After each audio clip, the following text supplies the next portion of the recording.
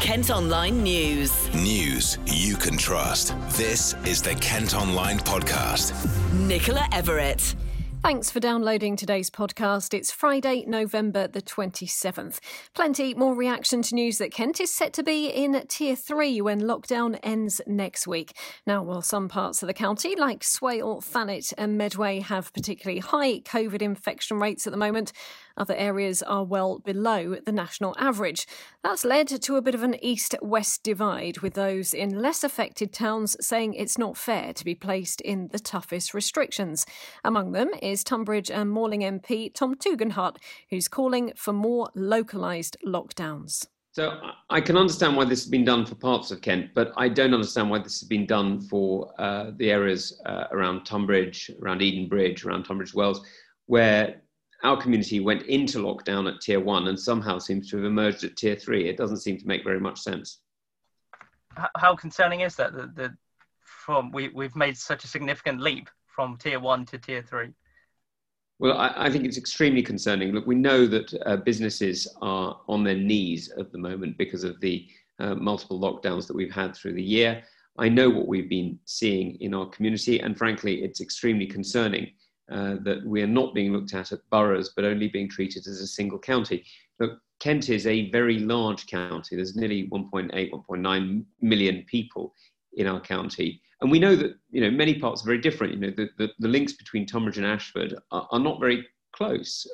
Both communities commute in various different ways, either locally or all the way to London. But very little commuting is cross-county, as we know. And so to see us all lumped together is extremely concerning. Do you feel for areas, as you pointed out, your constituency, for example, with areas that have much lower rates of infections than others, that disparity, that it's unfair for people in those areas to have to face such stringent measures? Well, it raises many questions, doesn't it? I mean, we've really got to see the explanation and analysis behind this decision, because at the moment it doesn't make much sense. And for sectors like hospitality, accommodation, indoor entertainment, which will have to remain closed, how worried are you for those businesses in particular? Well, we know that there are many businesses around the place that are really suffering. I mean, I was looking on social media earlier, and The Rock in Chiddingston and many other pubs and restaurants around the place have raised concerns. And I completely understand them, because this is a deeply, deeply concerning moment when it looks like that we're going to continue to have very severe restrictions on our freedoms for another few weeks. What would be your message to not only your own constituents, but for those of us in the rest of the county that will feel hard done by from this decision? Well, my first message is actually to the government, which is to look at the county properly, look at it for what it is, which is in many ways separate entities within a whole, and look very carefully at those decisions and the implications of them. Because the people of West Kent, the people of Tunbridge and Edenbridge and East and West Malling really should be seen for what they are and for where they work. The travel corridors are not cross-county. They are either within or they are up to London by and large from our community, and there's very little that goes in other areas. He's one of 7 MPs who've written a letter to Health Secretary Matt Hancock saying the decision risks undermining public support for measures. Meantime, council bosses and health leaders in Kent have been holding a news conference this afternoon to update us on the situation now and what happens next.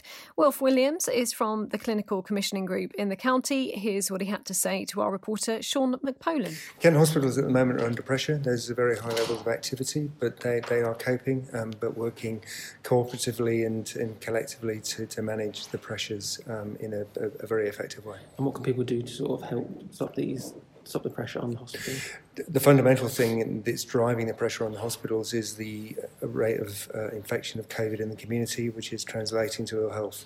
So if people, I say abide by the rules, but do the right thing and reduce that rate of infection, that's the single most important thing that anybody can do. And we've heard a lot of talk about sort of protecting the NHS and hospitals and stopping them getting to a breaking point. So how close would you say they are to the breaking point? And if our hospitals are not at breaking point. Our hospitals are working under great pressure, high levels of capacity, but we're still able to treat patients in a safe and effective way. You can also read this story and have a say on the tier system coming into force next week at kentonline.co.uk. Kent Online News. A jury's found a man not guilty of murdering another man in Maidstone. A court heard Jamie Simmons was stabbed at a block of flats in Cambridge Crescent in the Shepway part of town in May. 29-year-old Kieran Nicholson from Vicarage Lane in East Farley has been cleared of both murder and manslaughter. A bin man has been crushed to death by his own lorry at a Kent school. Staff at Benenden School tried to help when it happened on Wednesday but were unable to save him. An investigation's been launched by the Health and Safety Executive. An inquest has heard a dad of 4 whose body was found in a wheelie bin at a flat in Rochester had been stabbed. Stephen Chapman's body was discovered by officers in Delse Road last month after the 38-year-old had been reported missing. An 18-year-old is due to go on trial next year, accused of murder.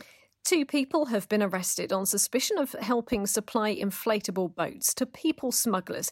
One of them was found in Dover after being used to bring asylum seekers across the Channel. An 18-year-old woman and 20-year-old man are being questioned. Now, it's Black Friday today, and we're all being urged to support local retailers in Kent ahead of Christmas.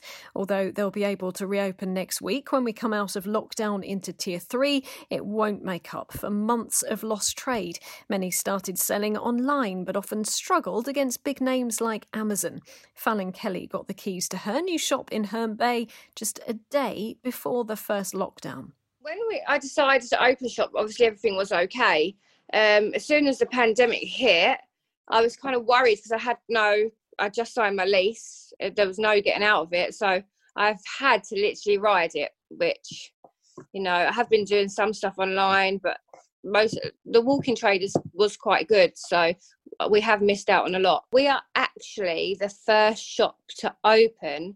As far as I know, there's like a personalised one in Harrods, but apart from that, we are literally one of the first personalised shops to open in Kent, in everywhere. So I think we're more, out there where everything is online, but they can actually come in, see what they're buying, and collect it and see it there and then. And we are literally the only shop around that does it.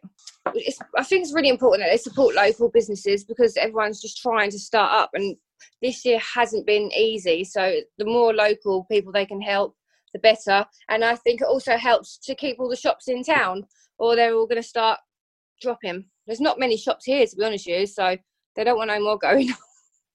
It won't be a town. We've also been speaking to Helen Bellany, who owns Toys and Trends in Whitstable. We think it's a fantastic idea, to be honest with you, with Black Friday being quite big. Online presence at the moment is absolutely huge. We do have to be a part of that by supporting. Obviously, we need to be supported locally as well for us to carry on being a thriving high street.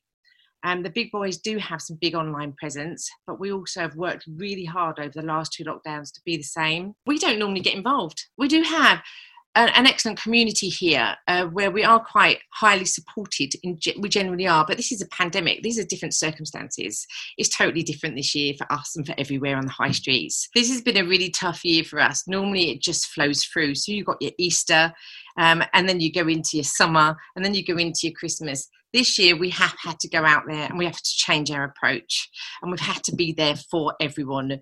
We have to offer to shut our shop down to let people in that are vulnerable, or key workers that haven't got time but still need to shop. That's been so important to us. But those changes have made a big difference to how we plan and our daily routine and what's important.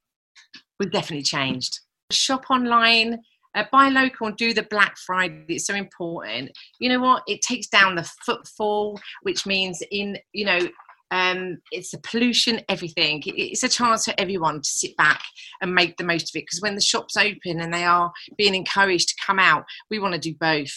We all want to stay safe, I've got to be honest with you. But we won't be turning anyone away from our door either. Last up, let's hear from David Moore, who runs Dice and Destiny in Canterbury. I think everyone knew we were going back into lockdown, so people were looking for things to do. Everyone that I spoke to was like, yeah, I'm really bored of Netflix. I'm really bored of playing the same video game again and just doing nothing. So people coming in and experiencing games in a different way again. we've all played Monopoly and Cluedo and things like that, but it's a lot more than that now. There's a whole sort of range of modern games, and with the rate that new games are coming out is astronomical. So it's been really good just to talk to people and go, right, okay, well, you've played that before. How about a game where you're actually working together? You're against the game, and that sort of thing. That's what's been really good, is sort of people coming in and showing them new games, and getting their feedback afterwards, going, yeah, we really enjoyed that. The hardest thing was when you'd have someone in the shop and they'd look at a game and you could see them getting their phone out and using your internet and going, oh, it's 20 quid cheaper on Amazon. We'll just go and buy that, and then walking out, and that kind of hurt. So we've adjusted our prices quite a lot. We've tried to be as competitive as possible. I think it's great to shop local, but if something is going to be £20 more expensive, it's very hard to justify it. So we've tried to, bring our prices so that, yes, it costs us more to be here, but, if it's only going to cost you a few quid more or £5 extra on something that's a bit more expensive, that's not so bad. My favourite moment was we had a young teenager come in that comes and plays in the store, because we do post games. And he came in and he looked around for about 20 minutes, all very awkward and shy. And at the end, he walked out, and just before he went, he came up to me and he gave me £1 and he said, that's for you, because I just don't want you guys to close. I want to be able to come back to you when this is all over. And I just stopped and was like, oh, thank you. Yeah, okay. And that was brilliant. And it's the things like that have sort of made it all worth keep going. Kent Online News. An Ashford barber has avoided being sent to prison because of an outbreak of coronavirus at a Sheppey jail. Almost 100 inmates have tested positive at HMP Elmley on the Isle of Sheppey. A 24-year-old pleaded guilty to wounding a colleague, but a judge said considering his previous good character and the circumstances at the prison, he would hand down a suspended sentence instead. A Hythe family have spoken about the devastating fire that destroyed their home in the hope that it'll get more of us checking our smoke alarms. The blaze broke out at the property off Sandling Road earlier this month. Bronte Sercombe was asleep at the time. I just remember opening my door into complete darkness, and then all of a sudden my dad grabbed my arm. After what felt at the time like forever, we managed to get into your bedroom, which is on the back of the house, and we shut the door behind us, and it was broad daylight, and it just goes to show how disorientating a fire is, because in my room it was broad daylight, landing pitch black where you've got this fire like developing, and then in their bedroom it was totally clear again. Her dad David says they're hoping something positive can come out of what happened. I mean, I've had lots of comments via Facebook with people that have said to me what they've done as a result of our fire, and it's actually really heartened us to hear that we might be actually doing some good maybe coming out of this. One of our friends in the village has said that they've actually sat down with their children and worked out an escape route if ever there was a fire. A mum has raised concerns about the rollout of e-scooters across Canterbury after being knocked down by one. Pauline Ilford suffered a broken arm and leg when she was hit on St Thomas's Hill. A 12-month trial of e-scooters launched just a week before the crash for uni students on restricted routes. At kentonline.co.uk you can see new drone pictures of a lorry park being built near the M20 in Ashford. It's so HGVs can park up if there are delays crossing the channel after the Brexit transition period ends. When complete, it'll have space for 1,700 trucks and is due to open on January the 1st. Meantime, part of the M20 is going to be closed this weekend while a new footbridge is installed. It'll be shut in both directions between Junction 3 for the M26 and Junction 4 for Leybourne from 8 this evening until 6 on Monday morning. And finally today, the Margate Film Festival gets underway, and like many events this year, it's going to be virtual. More than 50 films from all over the world will be featured over the next few days. This year's event is called Staying Afloat. We've been speaking to Kate Williams, who's creative director of the festival. This year we've expanded our programme quite a lot. We're showing a lot more international films, given that usually we're in quite small venues and people can't see the subtitles on the screen. So we've got a selection of films that you can't really see anywhere else, including one of our top picks, which is Rose Plays Julie, which is an Irish psychological thriller about a young woman trying to find her biological mother. This is your first time to see that film before it comes out in the cinema next spring.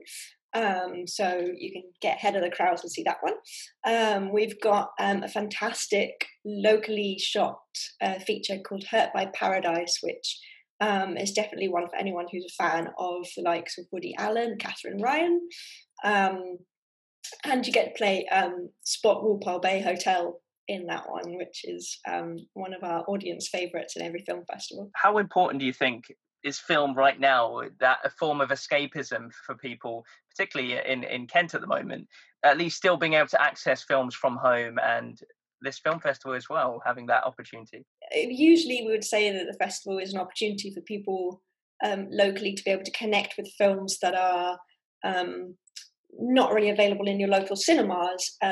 So for us, being online and being able to engage with this at home, we hope is really an opportunity for people to access something that's a little bit different from Netflix. And it's probably what everyone is doing every single day, is you're going straight to Netflix, or you're watching stuff that's on demand. And so we're bringing films which you can't watch online really anywhere. And we're offering them for prices which are more affordable than what you would pay in the cinema. We think that the power of these films are not just entertainment, but we've also got films that have really strong educational messages and political messages. Kent Online Sport. Football, and it's a break from the league for Gillingham this weekend as they go in the second round of the FA Cup. They're welcoming Exeter City to Priestfield after beating Woking 3-2 in their opening game of the competition.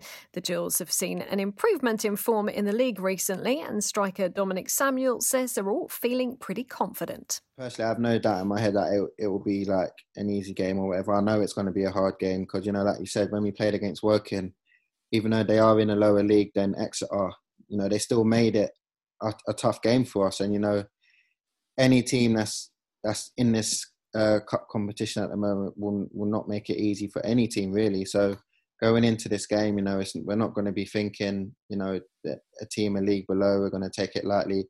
We've got to take it like it's a proper league game and like we're playing like a top team in the league. So, you know, if we go with that mindset as well, I'm sure we'll have no doubt into getting into the next round. Personally, I don't really like to look at other teams. I always like to know that the team that we've got, and, you know, if you was to go through our squad and see the players that we've got, you know, some people from the outside in will be looking at the players that we've got and be thinking, yeah, this team can go all the way. So, you know, they might have, you know, produced like quite a lot of players, but I feel like the squad that we've got, we can still, you know, hurt teams no matter what team they are. You know, really, that's where people say the third round, that's where it kicks in, you know, because like you said, you've got the Premier League teams and stuff, but you know, I think we would like to play, if we do get to the third round, which I have all confidence we will, you know, I would like to test ourselves against maybe a championship team or, you know, a premiership team just to see how far off we are or if we're far off, you know.